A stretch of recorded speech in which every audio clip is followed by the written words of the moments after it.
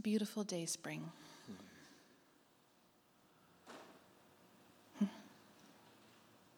Thank you for being light in our darkness.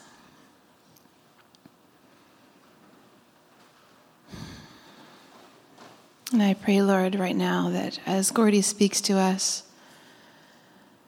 out of his vulnerability, out of the things that you have laid on his heart, that we would have ears to hear what the Spirit is saying this morning, and that our eyes would be opened to the light that you want to bring, that Rose has talked about and that you are. In the name of the Father, the Son, and the Holy Spirit. Amen. Amen. Thank you, Karen.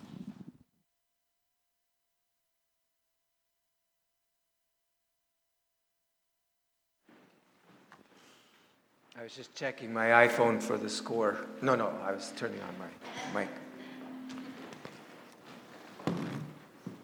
So Cowrie, where's Cowrie? So Cowrie's back there. She's been coming to our church since springtime.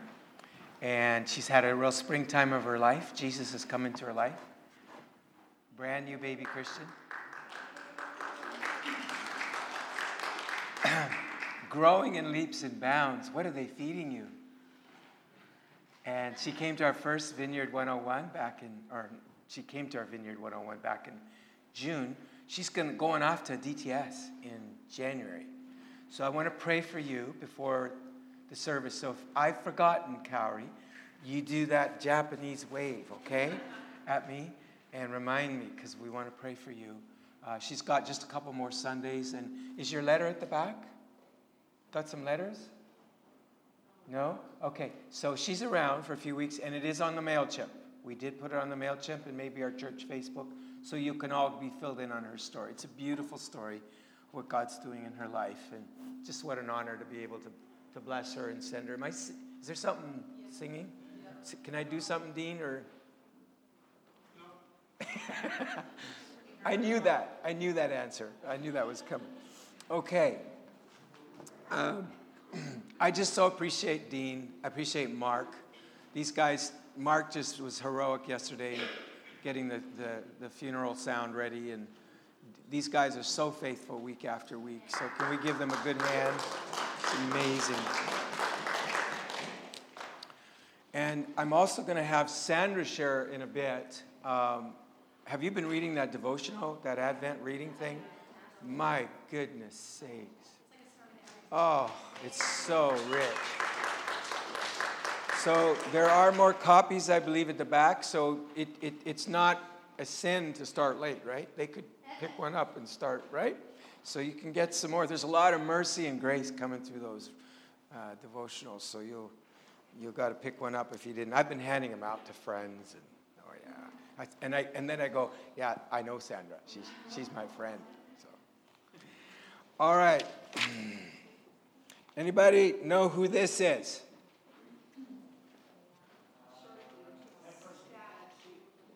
Statue of who?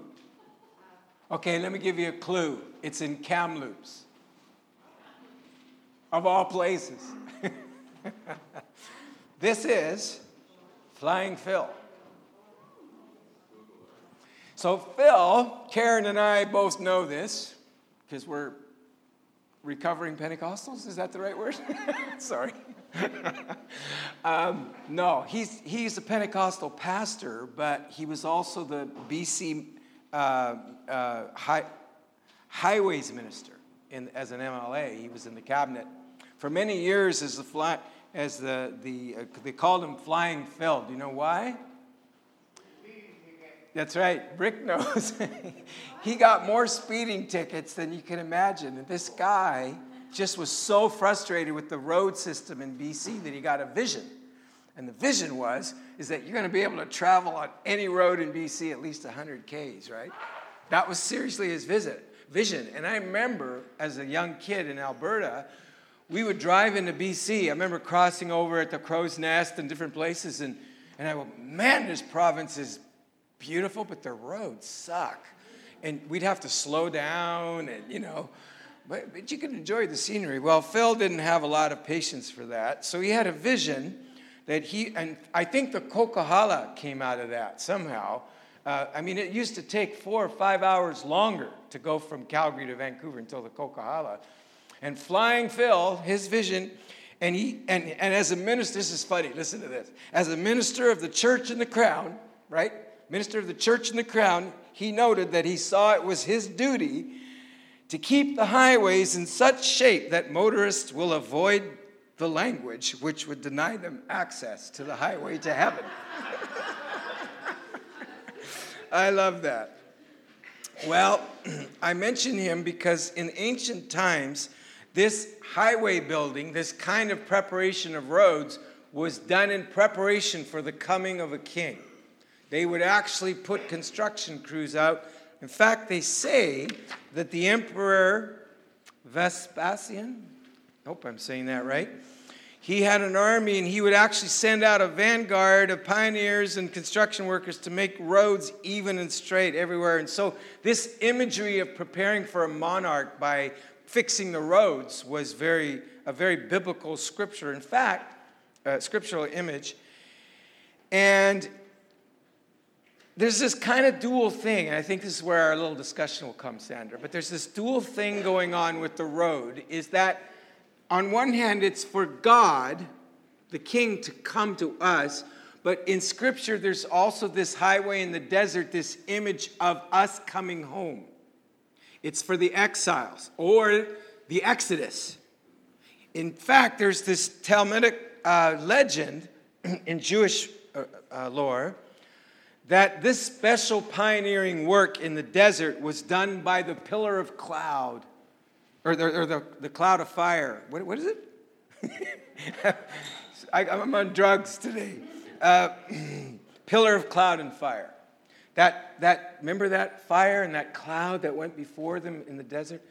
There was this legend that God himself, God would lower the mountains and fill the valleys so they would come. So this imagery is very common. Now remember, Advent means coming, and as we're wrestling with the implications of Advent, we're a generation that doesn't know how to wait. We start selling Christmas stuff right after Halloween. And Advent says, no, hold your horses. Let's wait. We need to prepare. And so it's a season of waiting. It's a season of expectation. It's a season of preparation. As we reflect on how the King came the first time, we reflect that we're in between times of his second coming. He's coming again and will reign and rule as King of Kings and Lord of Lords. And all people will see him, see his salvation. And he's coming to us daily. And that's probably the most significant. If we can, I have this theory, I think it's pretty true. If we can work on the part of him coming to us daily, we won't need to worry about the second coming. It's more about recognizing him in the ordinary, in the day-to-day. So we need to learn some lessons from the first coming, because they really missed him, didn't they? A lot of people missed him.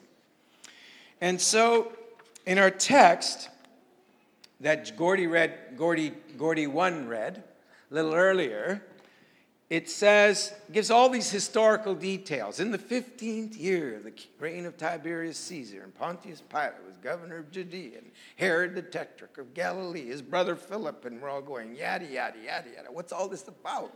Verse 2, during the high priesthood of Annas and Caiaphas, the word of God came to John. So Luke's point is, folks, this isn't some mythical, otherworldly story here we're talking about. It's grounded in history.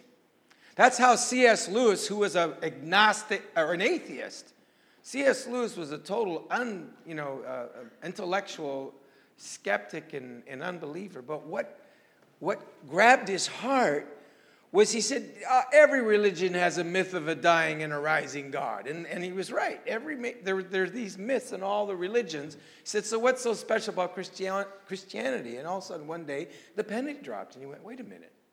This actually happened in history. This is a real story. There was a real Jesus. And he realized that Christianity wasn't antithetical to every other religion. It was the fulfillment. He began to see all the other religions as kind of an Old Testament for all the peoples of the earth, that God was working within them, like he did with First Nations people, preparing them for the coming of Christ. And that's important because as Christian missions, we've often missed that and made some bad mistakes. So then it says he went into all the country. This is talking about John the Baptist, right? He went into all the country around Jordan preaching a baptism of repentance for the forgiveness of sins, as it is written in the book of the words of Isaiah the prophet. Now that word repentance, don't zone out on me. Some of you that have been around Christianese all your life, you're going to go, oh yeah, repentance, yeah, I know, be sorry for your sins. And there's so much more to that word. It means to begin again, to think again, to have a beginner's mind, to actually throw out everything you know, and to say, I don't know. And it was because they weren't willing to do that. They missed the Messiah. There was something about having a childlike beginner's mind and being open to what God was doing in that time, and being willing to hold lightly what they thought they were so certain about. And Luke is writing in a narrative style here, so I want to say that I love the fact that he doesn't throw out everything of their history. There's their story. He aligns this narrative in the story. I love, Sandra, one of the points you made this week or last week it couldn't have been last week, but somewhere this week, where you talked about God comes to us and from us. And there's this aspect of Advent where God comes to us and then God comes from us. So these dual directions are happening again. And that the story was happening before we arrived. And we sang it this morning. Before I took a breath, you were singing over me. What does that do to you? That God was crazy in love with you before you even arrived. He was singing over you. So there's this aspect of continuity. God didn't start with the Protestant Reformation. Sorry, Karen, he didn't start with the Pentecostals. He's been working. God's been working. I was so moved by the way the story. Richard Rohr writes this story about his ordination. You'll like this one. He was writing about his ordination. You know where he got ordained? You know? Topeka, Kansas. Woo! And so he's writing about this. Now, what's so special about Topeka, Kansas? Well, if you're a Pentecostal, and he writes this in his book, it's the first place in North America of known where somebody spoke in tongues. This was in 1900. And he writes about it in his book, and he acknowledges it, and he names it. And he says, that's why I'm a Catholic, and I'm a Protestant, and I'm a Pentecostal. But Topeka, Kansas is where the first known people spoke in tongues in North America. I think people spoke in tongues through history. But it's the first documented place. And a black preacher named William Seymour got touched by God there. And he didn't speak in tongues yet, but he moved to Azusa Street in Los Angeles. Anybody ever heard of Azusa Street? Yeah. Well, that came out of Topeka. But it was so meaningful to me because here's this Catholic who basically stretched their origins back to the days of the apostles. And he's now naming the workings of God, the fresh things that God is doing. He's not closed to the fact, well, we're it, and sorry, you guys are. There's this recognition of fresh, and I think that's so important for us. That God's going to do what he did again at St. Margaret's here with the Jesus people in the 1970s, but it's not going to look the same. But it's still going to be that fresh, radical inclusion, an ingathering. This city is just so ripe and hungry and open. I just feel it when we go out and we sing and we pass out flyers, and it's just so different. It's just changed so much in the last 20 years. So there's this tension then of staying in our story and being faithful to our roots, and yet God always stretching the limits. And think about it. is that Luke is writing, and they think he was probably maybe the only non-Jewish author in the whole Bible. This guy was possibly a Gentile doctor. And here's this Gentile, this guy that was excluded. He gets to be not only in the story, but he gets to tell the story. And his message was that everybody matters to God. Everybody. And the first sermon I ever preached here in this church was from Luke 15 about the shepherd and the sheep. And I'm preaching away and I turned around and I went, whoa, who needs PowerPoint? Look at that. Their original PowerPoint. So that was Luke's message. The lost son, the lost sheep, how many know there's a cost to finding? There's a cost. Ask North Shore Search and Rescue. They don't go, oh, you stupid person, you got lost, deal with it. They go and they look and they cost, and most of them, I think, are volunteers. And it's just unbelievable. The amount of times they have to go looking for somebody. There's a cost. When you go to look for somebody, it's costly. That's the point of the prodigal son, is the father had to divide the inheritance, and then he had to divide it again when the guy came back. That's why the older brother was so pissed off. All these years I've slaved for you. Now I have to share my inheritance with him because you let him come back. Did I just swear? Sorry about that. It's been too long, Once a decade I'm allowed, right? Slang. Oh, slang. My English teacher wife to the rescue. There's grace. So there's this tension of continuity and discontinuity. You get that? There's tension of, and so Luke says not only Jews belong to God, but Gentiles. Not just men, but women. Not just adults, but kids. Not just the rich, but the poor.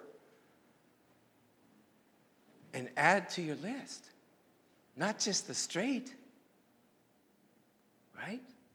Isn't that where God is, right? There's this constant movement of continuity and discontinuity. So John called for a beginner's mind. And he said, a voice of one calling in the wilderness. I'm running out of time, so let me just say, how many know the desert's been a pretty significant place for us this past year? It's a place of preparation. In summary, a place is where God says, you are not a slave, you're not a thing, you're not something to be used. You're a beloved son, a beloved daughter, you're a beloved child.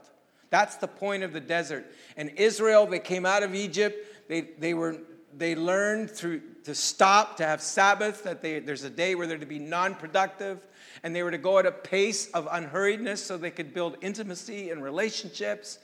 And then when they got into the promised land, they forgot it and they began to treat God like Pharaoh. God's a taskmaster, and they said, well, there's other younger lovers that are more attractive. We're going to go after them. So God said, then I'll allure you. He said that through Hosea the prophet. I'll allure you back into the wilderness so that we'll become lovers again. Instead of me being a taskmaster. Read that in Hosea 2. It's incredible. I'm going to allure her. I'm going to allure her. Do you ever feel God tricked you? You ever? I felt that. Many times. Lord, you tricked me. I thought this was going to be just amazing. We're going to just... And it all falls apart. Right? It all falls apart, but in that desert, God meets us. And we fall in love again. So, if our view of God is wrong, we don't recognize God. If we view God as a taskmaster, which is what the Pharisees did, the religious leaders, their view of God had become distorted. So when God came as the vulnerable Jesus, loving, compassionate, they didn't recognize him. So he said, prepare the way of the Lord. There's this highway language. And keep in mind the dual aspect of God coming to us on a highway, and yet a highway for us to come out of exile, from slavery into being children of God, God's beloved. So the other thing is, keep in mind this, who's doing the preparing? Who's doing the preparing? Every valley shall be filled, and every mountain shall be made low. The crooked road shall become straight, the rough places smooth, and all people will see God's salvation. Who's doing that? It's tricky, isn't it? Well, have you ever moved a mountain lately? You ever filled in Lynn Valley Canyon lately? It's a lot of work. So, it's primary God. God's saying, I'll do this. I'll do this. So what do we do? Well, what are those valleys and mountains? Can I say that they are metaphorical of the false self? The false self gets its identity. What are the three ways? What I own, what I've achieved, and what people think of me. So that's the mountains where we're doing good there. Hey, I've achieved, I'm worth this and blah, blah, blah. Or the valley is where we haven't.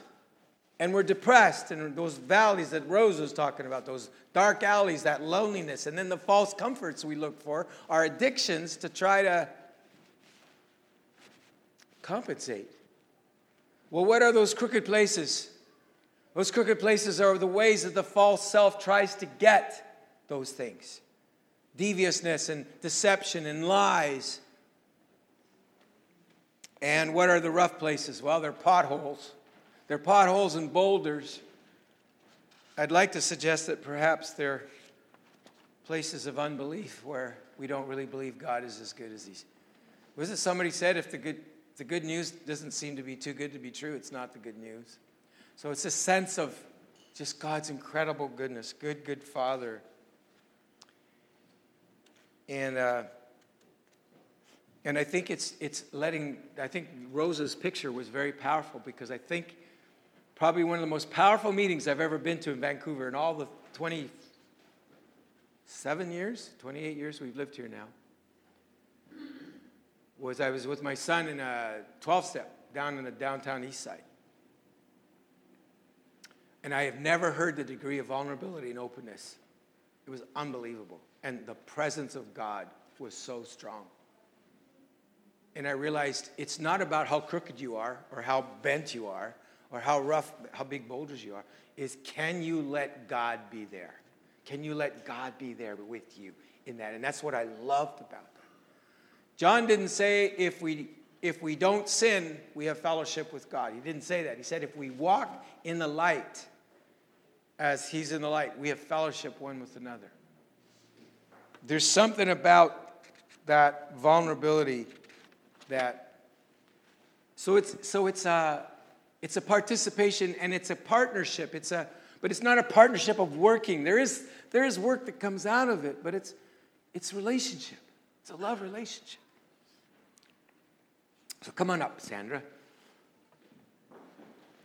I'm going to share a little poem here and just reflect on that. Do you want me to put it up? Oh, you got it here? Can I put it on the overhead? Do you want me to put it up there? Sure.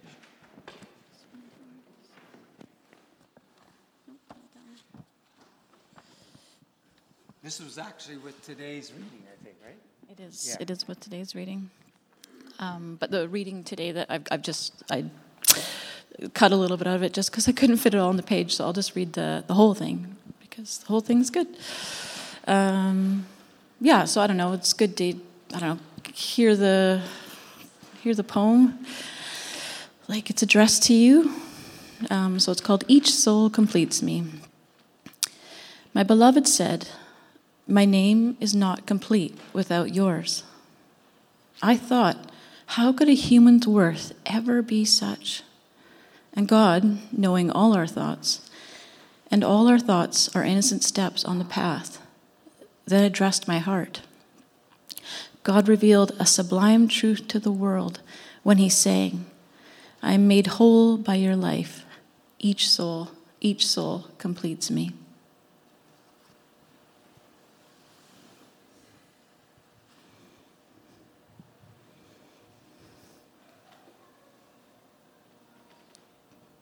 hold that?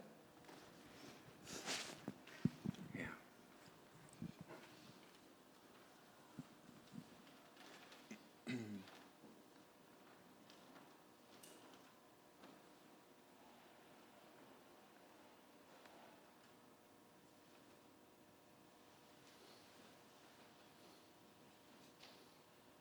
Just share a little bit about, because I think this is related to the boulders, just the significance of that carol that was featured in the line that in the carol that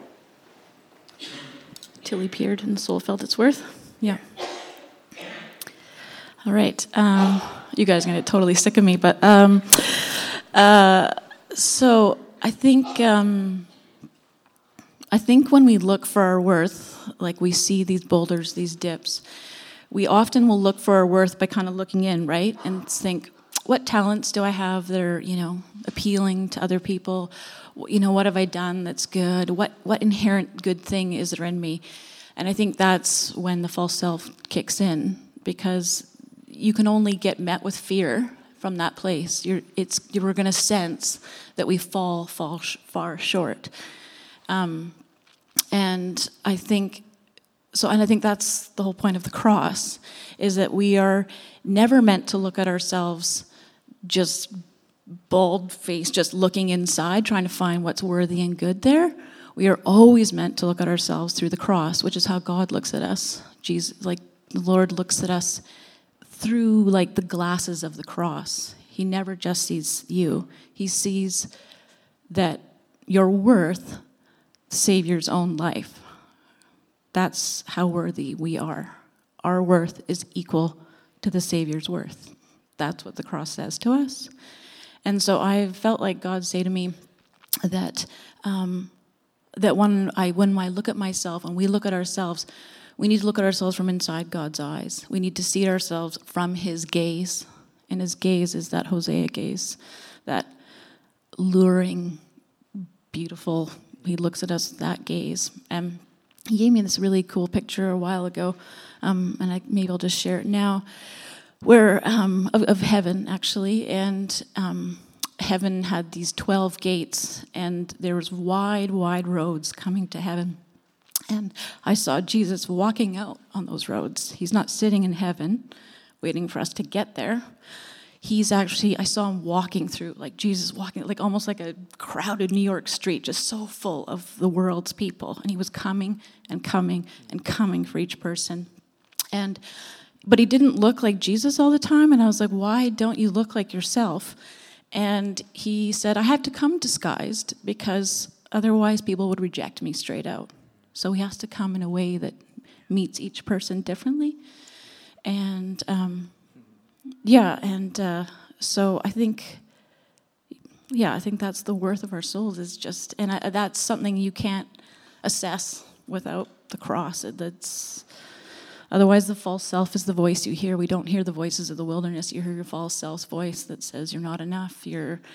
People are going to see this bad thing. You're a sinner. All that kind of stuff. And then I saw this other picture that I just feel like it's been really in my mind, so I thought I'd share this other one too. I felt like God showed me that we were like a mirror, like Him and I when we were together, the humanity at the beginning. We were like this mirror, and He saw us like the silver painted on the back of the glass. And sort of in Eden, we separated from that painting of that silver, and it crashed, and it lay shattered in pieces. And that's what we are now. We're shattered. But we're still reflecting. Each of us is still reflecting Him, but in a broken thing. And I felt like God say to me that He is going to lay down over us. He's going to come and cover, like how love covers a multitude of sin. He's going to come and lay His body out over us in our brokenness. And it's going to come back all together. And He'll be totally affixed to us again. Yeah. So anyway. We've been talking a lot in the last few weeks about mirroring.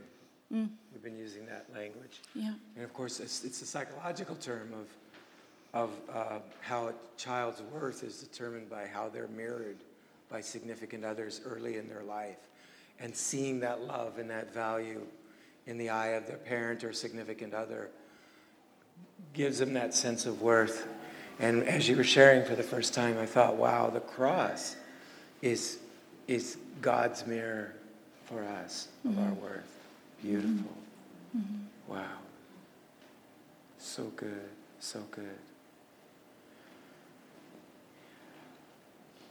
So I think, and maybe keeping in mind Rose's word about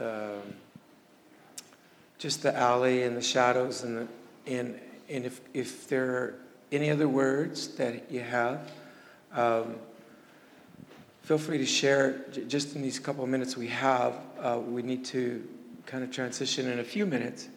But if the Lord has really spoken to you through some of these things, just get some prayer, either from somebody that you trust, that you're with, or if you're not sure who to ask, feel free to come and ask me or one of us here at the front. We'd be happy to pray for you. And we're going to pray for Calvary, too, in a few minutes. So, thank you, Sandra. So rich. It's very hard for us to think about the fact that we complete God. But the more I've been looking at this, the more I believe that that is the tragedy of heaven or of hell, and the beauty of heaven is that each one of us, I think, has a reflection of God that no one else does. There's something about God that's been invested in each of us, that if that isn't discovered and given back in love to God and others, it'll never be duplicated. And I think that's part of this, you complete me. Wow. So think about the gift of your life. That God made you with such incredible joy, anticipation, delight. And what God has invested of God's self in you, that is waiting to be discovered and cherished and delighted in and given back. Not, as Sandra said, by being overly introspective, but by looking into that mirroring gaze of God. I think it was Meister Eckhart who said, the eye by which God sees us and we see God. It's that one eye. It's one eye. Let's pray.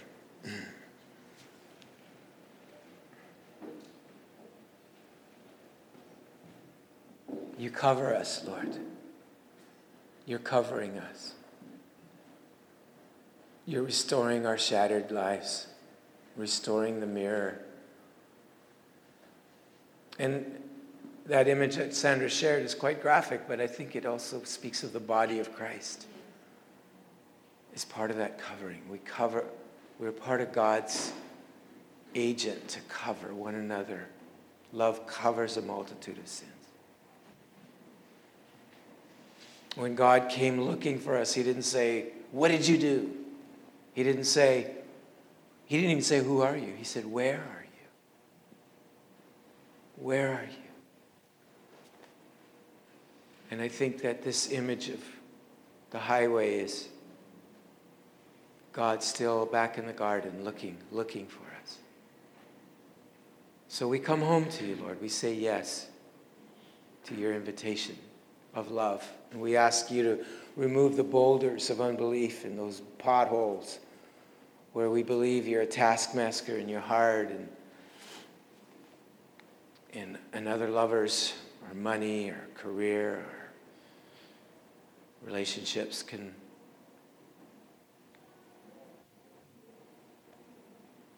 take the place of you in our hearts. So come, Lord. Come, Lord Jesus. Heal us where we need that healing. Restore us. For those of us who haven't been mirrored, Jesus, that's what the body of Christ is for. That's what that revelation is for, that Hafiz wrote about. That revelation. So would you do that, Lord?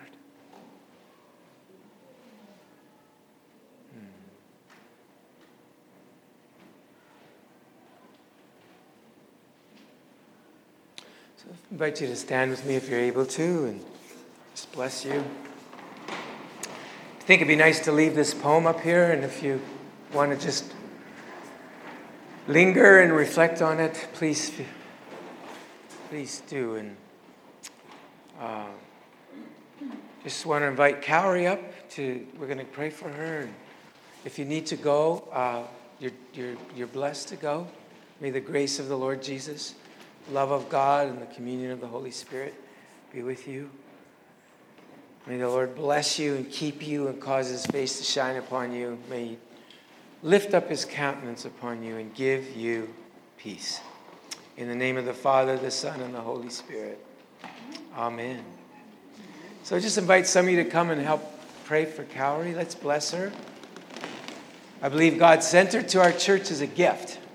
So we want to bless her.